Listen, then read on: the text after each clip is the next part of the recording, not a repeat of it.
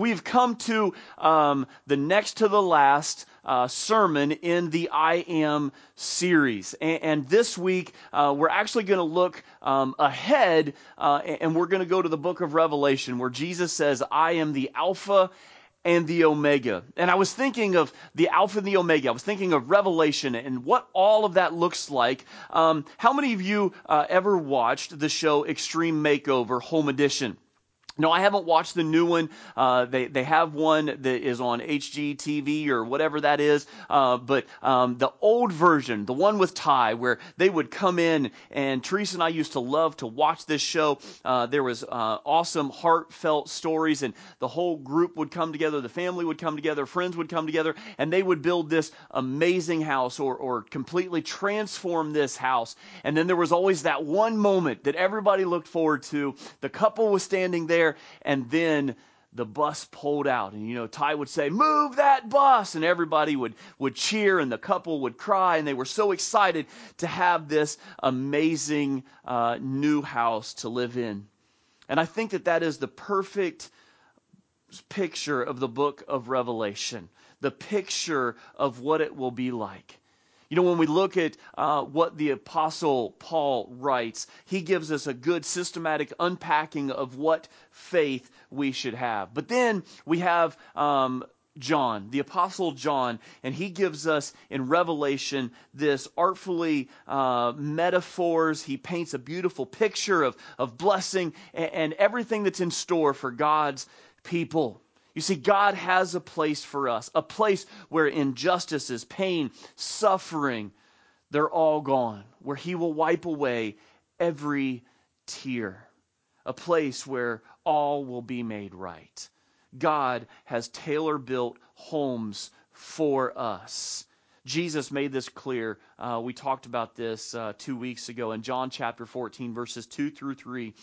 Jesus said, "In my Father's house are many rooms. If it were not so, would I have told you that I go to prepare a place for you? And if I go to prepare a place for you, I will come again and take you to myself, that where I am, you may be also."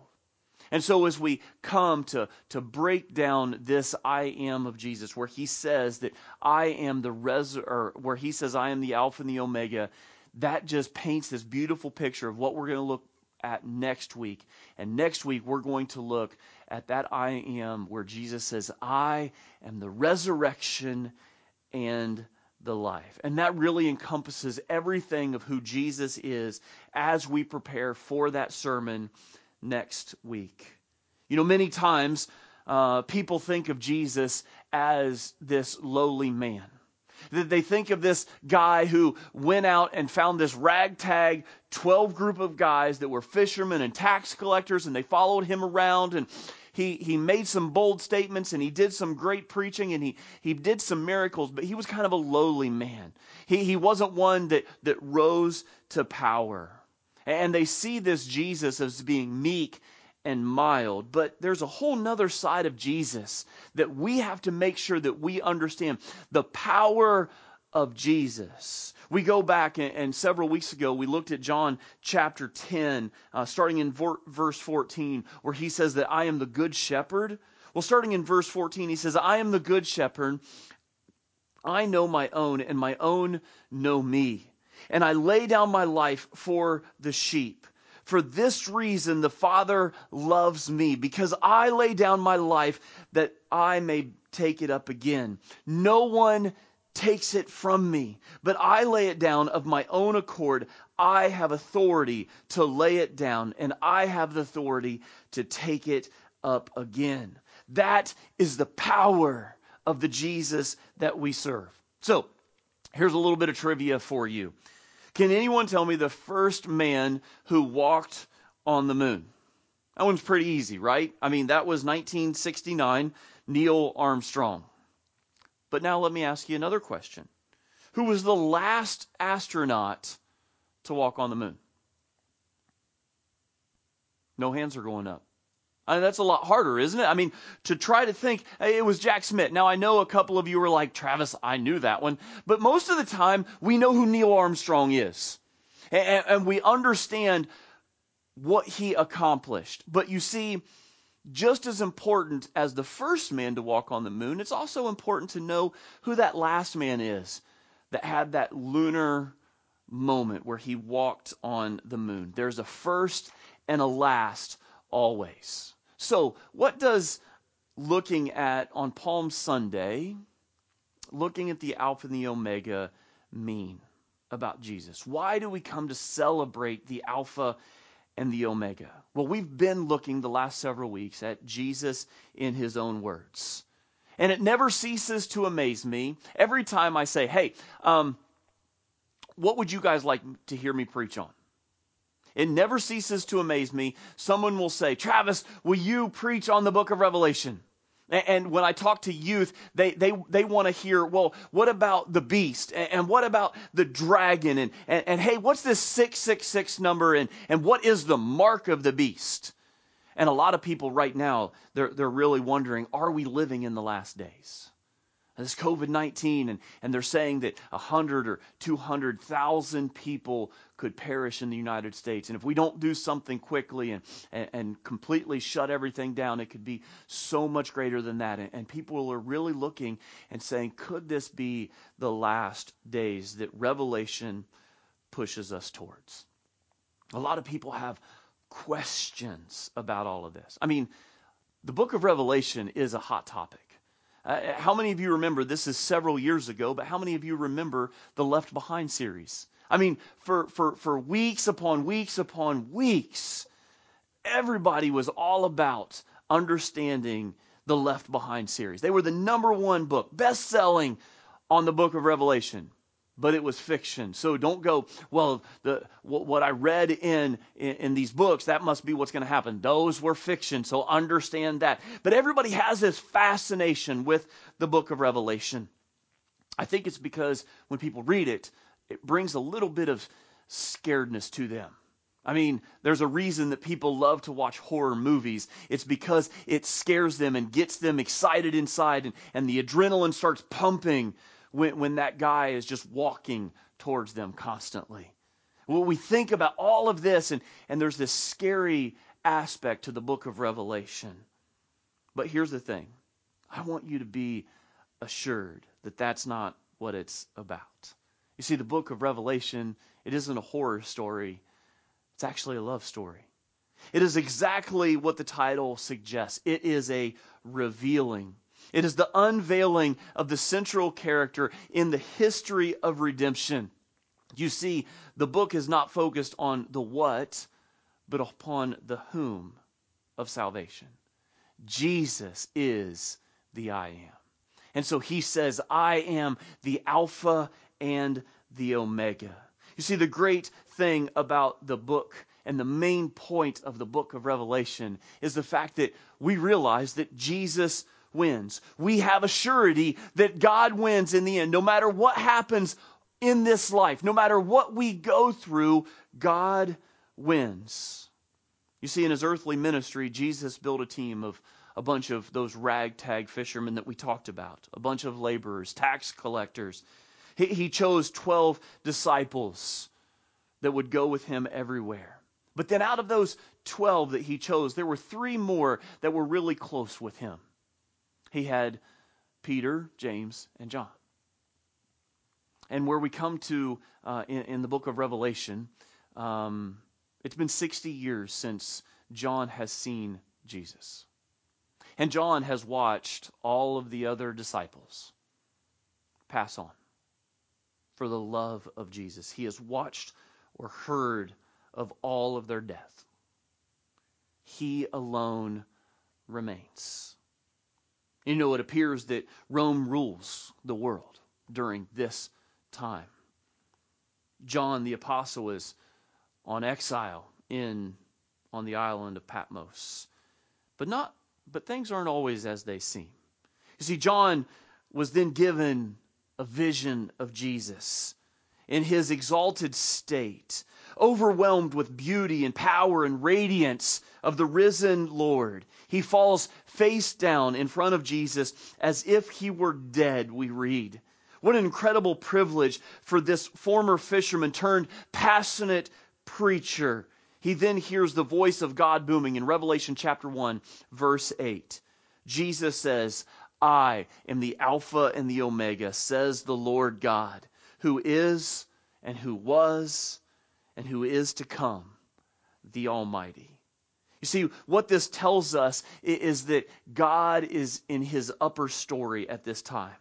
When it seems like God is not in control, it doesn't seem like we can find him anywhere, and we wonder, God, what is your plan in everything that's happening? The same thing could have been said in that first century. Is he in control? Is he there? This may sound strange, but when we read of what Jesus just said, he says, I am the Alpha and the Omega. It may sound strange to us. What does it mean to call himself the Alpha and the Omega? Well, in that first century, those first century Christians, they would have heard it and they would have known right away what it meant, because that was the beginning and the end of the Greek alphabet. It was like saying today, Jesus would have said, I am A and I am Z, and I'm everything in between. Isaiah chapter 44 verse 6 says, this is what the Lord says, Israel's King and Redeemer, the Lord Almighty, I am the first and I am the last. Apart from me, there is no God. It's hard for us to truly understand the implications of this truth. God is the beginning, he is the end. No one created God. He has no birthday. He was, he is, and he is to come. You know, there's many times that little kids will come up to me, children will come up to me, the youth will come up to me, and they want to ask that question, Travis, where did God come from? I know many of you are sitting there going, yeah, that's right, Travis, where did God come from? And we really wrestle with this idea of God wasn't created, because everything that we know, everything that we see with our eyes, with all of our senses, has been created. But God has just always been. And that's so hard. It makes our brains just start spinning trying to understand this. Even the greatest thinkers in all of human history have struggled with this. Aristotle proposed that there must be a first cause, something or someone that by which everything else is made and owes its existence to. He also proposed that the first cause would necessarily have to also be the last cause. Even Voltaire, the unabashed atheist, stated that he could not dream that the watch exists and has not a watchmaker. But for us as Christians, God is everything. He is the reason that we have our existence. He is the reason that we have our hope. Even in the midst of all of the pain and the suffering of this world, we can still find joy and we can still find hope, because as Christians, we know that this isn't the end. We know that there is something greater in store for us, and he has went to prepare that place for us. Jesus is the Alpha and the Omega. Therefore, Jesus is God. I want to read two other scriptures for you that we read in the book of Revelation. In Revelation chapter 21, verse 6, Jesus says, it is done. I am the Alpha and the Omega, the beginning and the end. And then we go to Revelation chapter 22, 12 through 13. Jesus says, behold, I am coming soon. My reward is with me, and I will give to everyone according to what he has done. I am the Alpha and the Omega, the first and the last, the beginning and the end. Each time this is spoken, it comes from the very lips of Jesus, our Lord. Again and again, as Jesus claims the divine mandate by exclaiming, I am. These verses shout that Jesus is eternally coexistent with the Father. Jesus is the Alpha and the Omega. So let's break this down. Let's look at these two words. And what does this mean when we break it down? How do we see Jesus as the Alpha? He is there at creation, and he is creator. John chapter 1, verses 1 through 2, we read, "In the beginning was the Word, and the Word was with God, and the Word was God. He was with God in the beginning." Echoing the first words of Genesis, these verses tell us that Jesus Christ is God. He is the beginning of all things. He is the Alpha. He was there at the beginning of the world, at creation. And then we keep reading in John chapter 1, verses 3 through 4. "Through him all things were made. Without him nothing was made that has been made." He created everything. Jesus, God the Father, and the Holy Spirit, they created everything. Everything is held together by his power and his majesty. His mighty work of Genesis is just as evident as his glorious return will be. He is the Alpha of creation. He is also the Alpha of our salvation. You see, until the first Good Friday, the human race was lost. We were separated from God until that first Good Friday. We were separated because of our sin. But Jesus began the final act of redemption by dying on the cross. You must always start with Jesus. On this Palm Sunday, we look at the final week of Jesus. We today celebrate as Jesus had that triumphal entry, as he comes in to Jerusalem. And as the week progresses, we've looked over the past couple of weeks, we've looked at that Last Supper setting when he goes into the upper room and what happens in those moments. I want you to look forward to this Friday, on that Good Friday, because he is the Alpha of our salvation. He is also the Alpha of our resurrection. Jesus was the first to conquer death and provide us with living proof. Now, Jesus was not the first to be executed on a Roman cross. In fact, it's probably a good chance that Jesus wasn't the first one to be crucified on that very cross that he died on. He was not the first person to come back from the dead either. Lazarus, that we're going to talk about next week on Resurrection Sunday, on Easter Sunday, Jesus brought him back. But here's the difference. Jesus was the first to defeat death. And that's very important for us to understand, because here's the thing. Other people, Jesus did bring others back from the dead. The difference is they still died again. But Jesus arose from the grave and is still alive, and he gave us that living proof. Jesus was the first to defeat death. Let's look at 1 Corinthians chapter 15. We're going to look at verses 55 through 57 first. Paul says, "Where, O death, is your victory? Where, O death, is your sting? The sting of death is sin, and the power of sin is the law. But thanks be to God, he gives us the victory through our Lord Jesus Christ."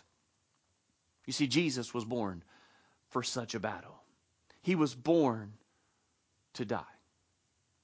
He was born so that you and I could live. By defeating death, the ultimate consequence for our sin, he opened the door to heaven for all of us by being the first to rise permanently. We shall be raised as well. Now we're going to go back to 1 Corinthians 15, and we're going to go earlier of what Paul said in verses 51 through 52. Paul says, "Listen, I tell you a mystery. We will not all sleep, but we will all be changed in a flash, in the twinkling of an eye, at the last trumpet. For the trumpet will sound, and the dead will be raised imperishable, and we will be changed." You see, Jesus is our Alpha, the Alpha of creation, the Alpha of crucifixion and death, the Alpha of our salvation. But you see, Jesus is not only the beginning, he is also the end. Jesus is the Omega. Now, how is he the Omega? How is he the end? I want to break a couple of things down for you of of what Jesus ended. He is the end of the priesthood and the sacrificial system. We go to Hebrews chapter 1, verses 1 through 3. We read there, in the past, God spoke to our forefathers through the prophets at many times and in various ways. But in these last days, he has spoken to us by his Son, whom he appointed heir of all things, and through whom he made the universe. The Son is the radiance of God's glory and the exact representation of his being, sustaining all things by his powerful word. After he had provided purification for sins, he sat down at the right hand of the Majesty in heaven. So what does this mean? How is Jesus the end of the priesthood and that sacrificial system? Why don't we have to have those sacrifices any longer? We see Jesus became our high priest. At his death, he became our high priest. And you see, for the priest, their job was never finished. It was never done. And as long as they were on duty, no priest was allowed to sit down as long as they were on duty inside of the temple. But what does this verse tell us? What does Hebrews tell us? It says that Jesus sat down. He sat down at the right hand of the Father. You see, what this verse explicitly tells us is that it is finished. Jesus is the Omega. He has finished the sacrificial system. He is also the end result of our faith. Hebrews chapter 12, verses 1 through 2, says, "Let us fix our eyes on Jesus, the author and perfecter of our faith, who for the joy set before him endured the cross, scorning its shame, and sat down at the right hand of the throne of God." Here we see the idea again. Jesus is the beginning and the end of our faith. He is everything. As we fix our eyes on Jesus, our faith grows, and his passions become our passions. We need to take our eyes in the midst of all of the pain and the suffering that we have, and we just need to lift them up. We need to take our eyes and we need to focus them upon Jesus. Look forward. Look ahead, because we know that Jesus is in control. We live in a fallen world. As a result of the fact of our sin, our pain, our suffering, our injustices, God is keeping count. As we begin Easter week, again, I want you to look forward to Friday. I want you to look forward and to peer in to what happens on Friday as you read through your Bible. To John, Good Friday sure seemed like the end. To Peter and Andrew and James, Good Friday wasn't so good. It was more like Black Friday. How disappointing it must have been to watch the events unfold. As they left the upper room and they went into the Garden of Gethsemane, and Jesus continued to talk to them as he prayed, all of those soldiers came in. They took Jesus away. John and Peter, they stayed close to Jesus in those moments. They watched Jesus go through the trials, to be beaten.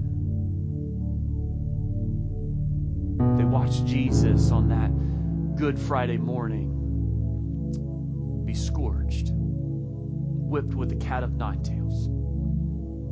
They watched Jesus be nailed to a cross, to be mocked, to be made fun of. It sure seemed like this was the end. The long-awaited Messiah, the one that they thought was going to just rise up and create this amazing kingdom, was stripped, beaten, tortured, nailed ruthlessly to a cross, and left to die. It wasn't the way it was supposed to end. The problem with the disciples is that they didn't know the true end. They didn't realize that this was just the beginning. These events were the beginning of a week that would echo throughout the universe. He was forsaken for our forgiveness. He was condemned so that we could be accepted. Our suffering servant Savior died on a cross so that we could live forever. The night before the cruel crucifixion, Jesus, the Alpha and the Omega, he initiated a new covenant, another new beginning. Before the breaking of his body and the shedding of his blood, he brought to us that Last Supper, communion. And we've come to that part of the service where we're going to take communion, and we're going to take the emblems that you have, whether you picked up some from the church, whether you have your own grape juice, you're using crackers, whatever you have. You Cheez-Its and Mountain Dew, it doesn't matter. It's about what it represents. It represents Jesus is the beginning of all things. He's the beginning of your salvation. And we're going to take communion, and then as we prepare to end, if there's a decision that you need to make, I want you to know that you can make that decision to give your life to Christ, to understand what it means. You can put it in the comments. You can email me personally. You can send me a private message. I'd love to talk to you about what it means to give your life to Christ, or whatever hurt that you're dealing with. I have one last scripture that I want to share with you as we prepare for communion. It's 1 Corinthians chapter 11, verses 23 through 26. For I received from the Lord what I also delivered to you, that the Lord Jesus, on the night when he was betrayed, took bread, and when he had given thanks, he broke it, and said, "This is my body, for which is for you. Do this in remembrance of me." In the same way, also, he took the cup after supper, saying, "This cup is the new covenant in my blood. Do this as often as you drink it in remembrance of me.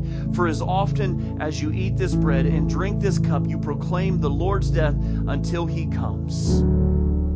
As you prepare to take communion, I want you to remember the battered and beaten body of Jesus, his spattered blood. But I also want you to remember the awesome power of Jesus. The whole reason that we meet, the whole reason that we're looking forward to Easter Sunday is that he didn't stay in that grave. He arose. He defeated death. Let's pray. Gracious Heavenly Father, we thank you so very much for today. We thank you for the gift of your Son. We thank you that he is the Alpha and the Omega, that he is the beginning of all things. And Father, as we prepare to partake of communion right now, in our homes, wherever we're at, I just ask that you help us to remember that it wasn't the end. That was just the beginning. Because Jesus, by his death, his burial, and ultimately his resurrection, he defeated sin and death. He defeated Satan. And he did it for us so that we could live and spend eternity with you in heaven. So, Father, as we prepare to take communion, I ask that you help us to always remember and look forward this week to Easter. We pray this in your Son's name.